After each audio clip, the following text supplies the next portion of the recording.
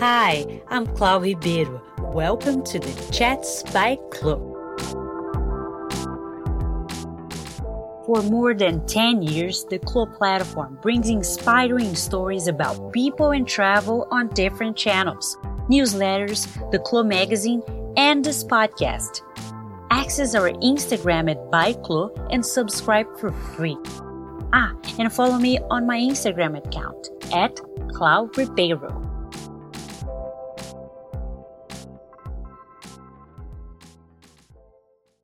The PR industry is a huge business in the United States. The sources projected that the revenue will grow up to $19 billion until 2020. As we live in the social media moment, people and companies are more and more exposed, creating a market trend, the crisis management.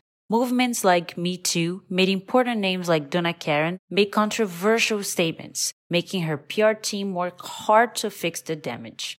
So where is the PR industry going now? What are the trends? To answer all of these questions, I have Lisa Smith as my guest today. She's the founder of the PR Net, a members network of publicists, marketers, and media influencers working in the lifestyle industry. Hi, Lisa. Hi. Thanks for being here and being part of our first podcast at the Mondrian Park Avenue. Thanks for having me. Sure. My pleasure. Sure. So I would like to start our conversation because right now we're having this different moment about content, how it's being published, how brands work their content, and you're in the middle of this. So how do you see this moment of the content in different platforms? I think if I relate it to the PR and communications industry, we're a little bit of a nexus for a lot of companies working in that space. I would say I would call it a rapid evolution within a specific ecosystem. So the ecosystem being media, marketing, communications. Mm-hmm. When I say rapid, I would say that the industry's changed more in the last 5 years than in the previous 50. Okay. In terms of the scope of work people now are having, the whole nature of the industry. When I say ecosystem as well, I feel like as one area of the industry has shrunk over time, so traditional media has shrunk, then obviously the blogger and influencer community has sprung up to kind of take its place. So it's all the people are kind of floating around in the ecosystem, but they've just popped up in a slightly different iteration, if that makes sense. But for the brands that you work with, how do you see that they can separate what they're going to work online with bloggers, online with websites, or online with a magazine, for example? What do you see that is the difference about how they work it? I actually think that whether you're online, a digital social media influencer, or just a more traditional media outlet, I think people on the communications side are interacting with you, pitching you, kind of dealing with you in very much the same way, in that they try to understand what your needs are as an editor, whether you're a social media influencer or a magazine editor, understanding those and servicing those needs as best they can and communicating the brand story to you. So I would say that there's a lot of parallels between how they're interacting with those different sectors and a lot of commonalities now. It's sort of merged. I personally see digital influencers in much the same way as I see media. They're communicating a message. They may be a sort of more of a sole entity. Sometimes they're actually quite a big business and a media property unto themselves. Mm-hmm. But I think that they're kind of in that same media bucket now. But definitely do you see being taken more seriously. a barrier for influencers to start working content? Because what we always have as a conflict is there's no barrier. Everybody produces content, and on their Instagram they say, I'm a travel influencer, I'm this. And to be honest, everybody loves to travel. Who does? Right? So everybody says, I love to travel, so I'm an influencer. I love fashion, so I'm an influencer. So how do you think that the brands today, they're separating who's real about providing this content, or it's just a girl that has a lot of followers and it's doing it? How do you...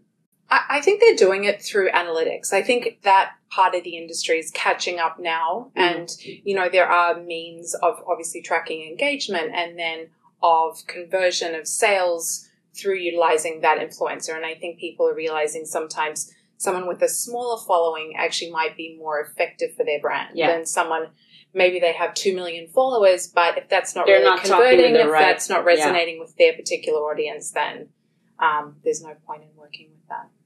And now I'd like to know more about the PRNet. Yes. So what were you feeling in the market that it was not being fulfilled before? How the idea came up?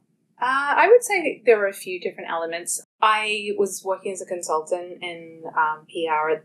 This is probably back in late 2012. Mm-hmm. And I just felt that the media landscape for the industry it just didn't feel modern. It didn't feel as though it was speaking to the interests or the tastes of, lifestyle marketers. It felt a little staid and corporate. And the same to be said with networking events. So industry networking events really felt like they weren't very inspiring. It didn't. So it was almost always the same thing. Well, I just think, it might be a conference around the PR industry, but the speakers or the venue, it just didn't feel exciting. It wasn't, somewhere that appealed to the demographic of people I was sort of working with to be involved in. So it definitely felt that there was a niche there and a need for people working in the business to network with each other, partner, understand what each other's working on. So, I definitely saw an outlet for news and information and an online resource for PR and communications and marketing. And then the in real life connections through networking events. And then your goal, of course, is to connect all of the industries and media and PR and event planners, marketing, media, PR, anything, again, with that ecosystem. Again, we have a lot of creative entrepreneurs who have a product or service that also kind of, caters to that industry. So we have founders of, maybe they've developed an event software platform, or they have, there's a company called 1229 who are members, and they sent runway shows and they sent, stores and things. So it's anyone that feels like a natural fit within that community who would benefit from meeting other people who are marketers or work in that kind of space. So how do you connect them? Through events, through your newsletters, how it works? Yeah, well, the offline connections are through our event programming. So New York and Los Angeles are the main cities that we host events in. So we like to showcase new venues mainly. So a lot of new hotels, new members clubs, restaurants, and other event spaces. So, and different professionals are invited. So yes, editors or PRs or exactly influencers, different people from it's from a the real cross section. Industry. Exactly, and people from art, fashion, travel, beauty, design, hospitality. We try to have a nice spread of people in complementary fields. So and they are members. They are members. It's a members organization. When I say that we have a filter, it's not to be exclusive or anything. It's just more to make sure that everyone is, a good fit and will benefit from being part of the organization. And you have the events every month. We do at least one event every month here and also in LA.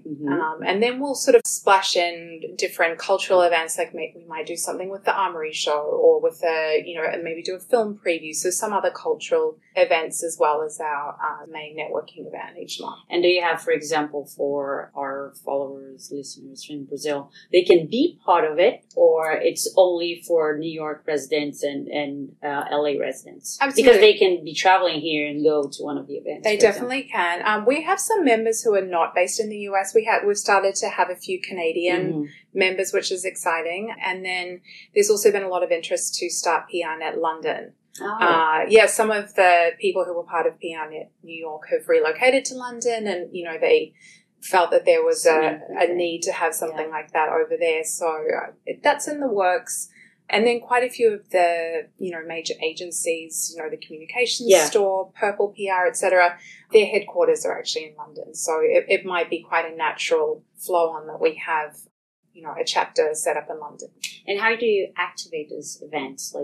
what happens there to create a connection between all these people, not for them to be shy or to really connect. Luckily, usually publicists are not shy people, so that definitely is in our favor.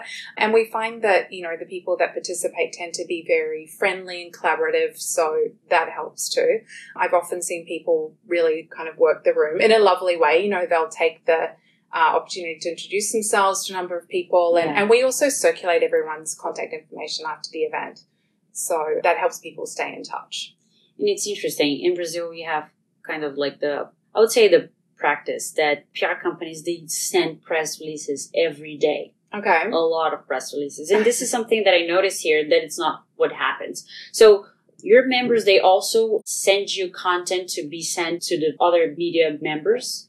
I mean, often press releases, I think that whole dynamic has changed and people are mindful of editors' lack of time and also bandwidth to ingest tons of information. Yeah. So it's very, you know, 2 paragraphs, who, what, when, you know, the basic information.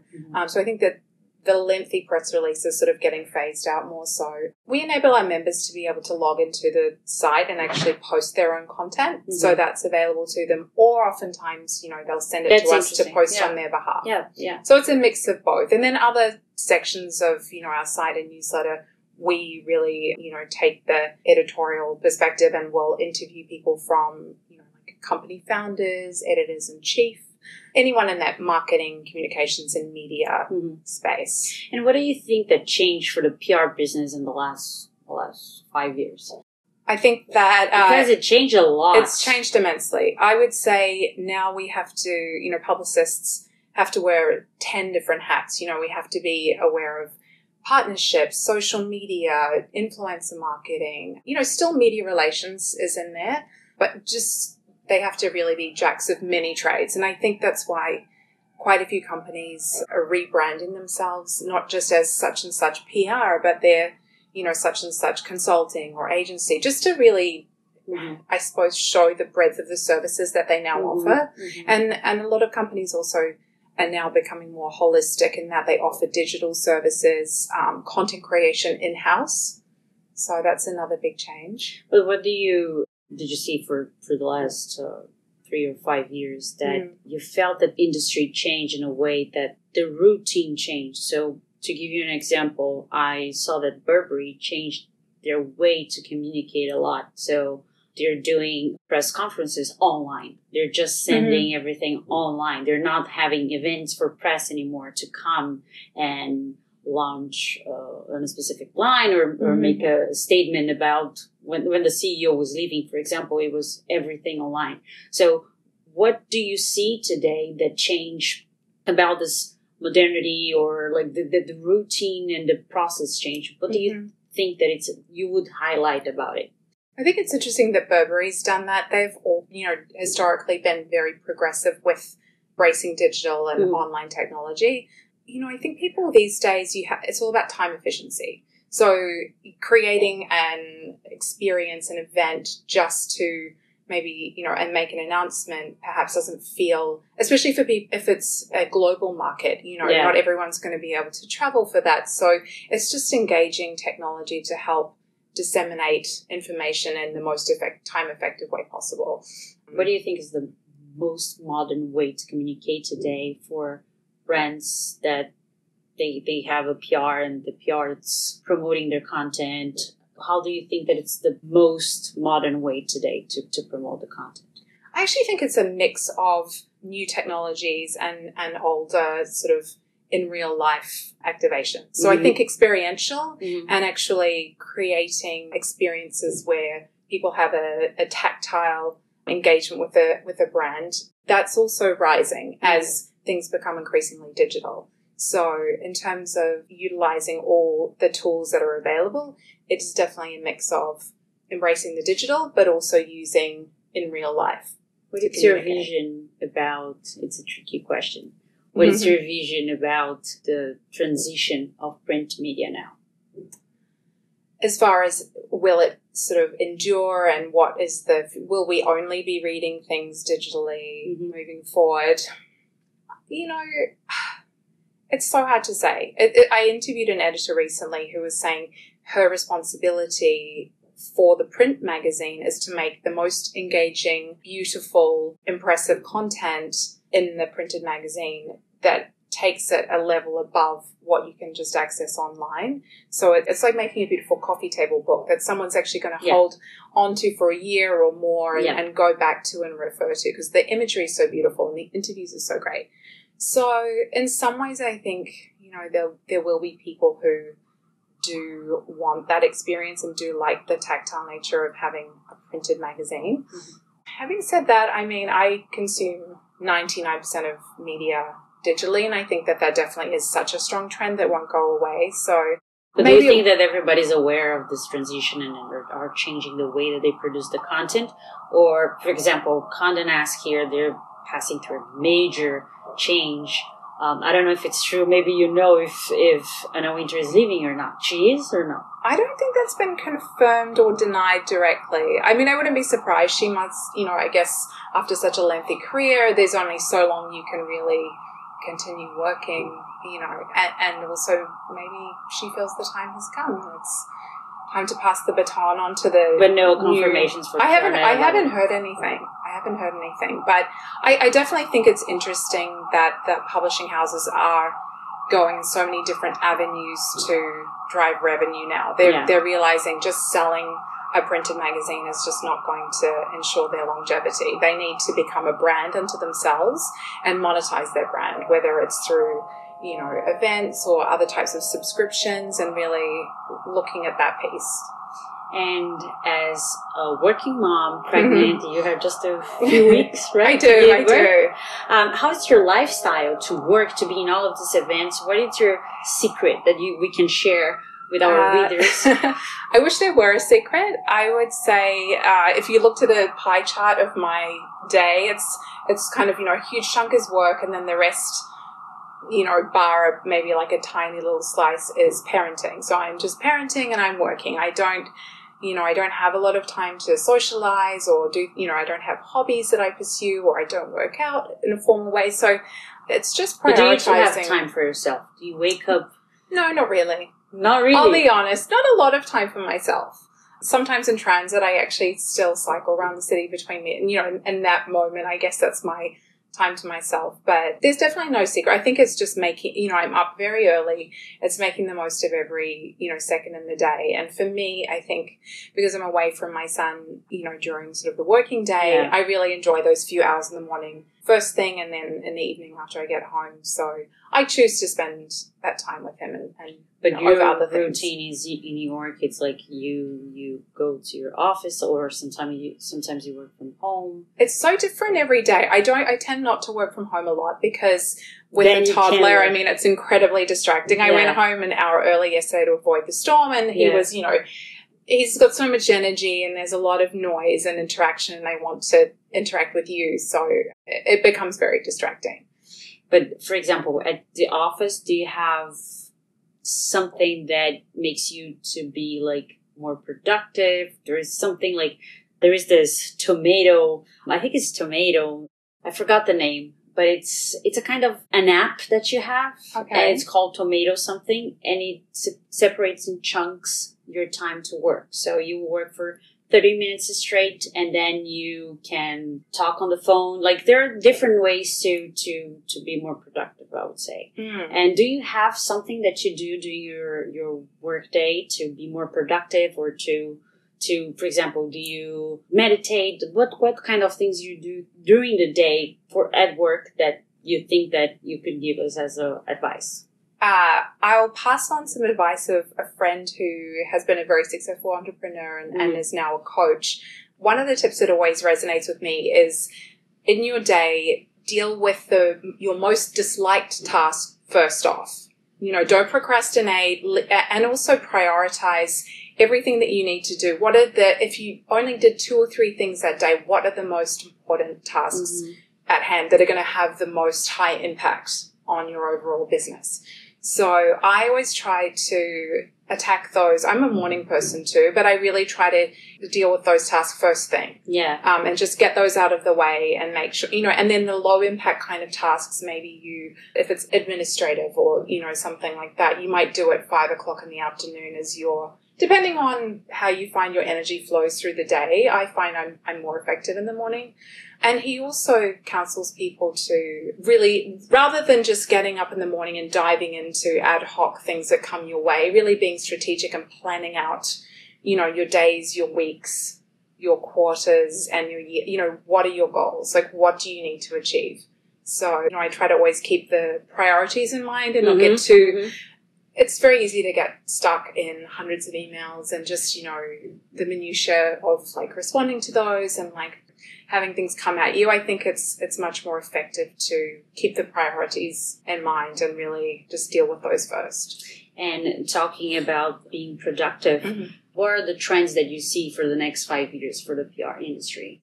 Definitely everything is going more and more digital. If you're not engaging with influencers now, I feel like that ship has already sailed.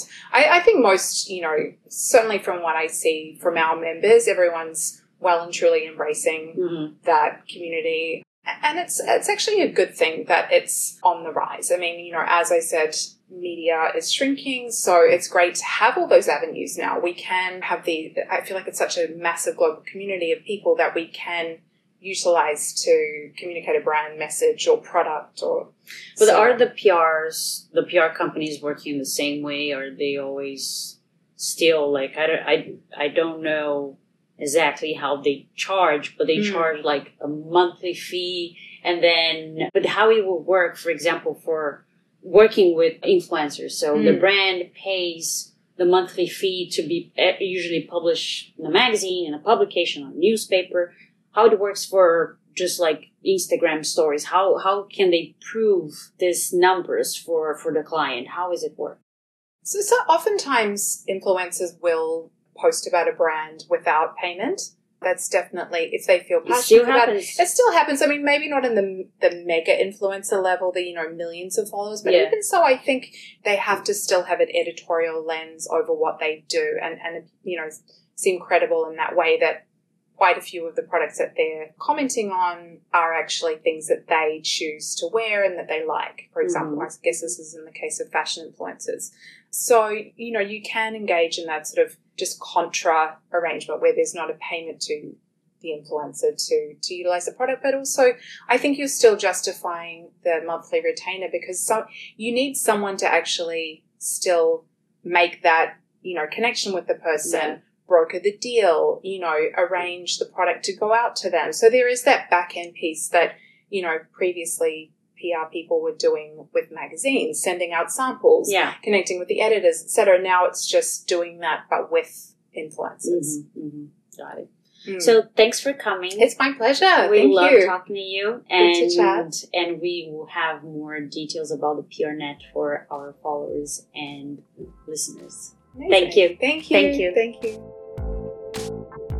I'm Clau Ribeiro, and you just listened to the Chats by Clau. If you like this episode, please subscribe to our channel and receive the new ones right away. Oh, and please rate and review. Thank you, and I'll see you soon.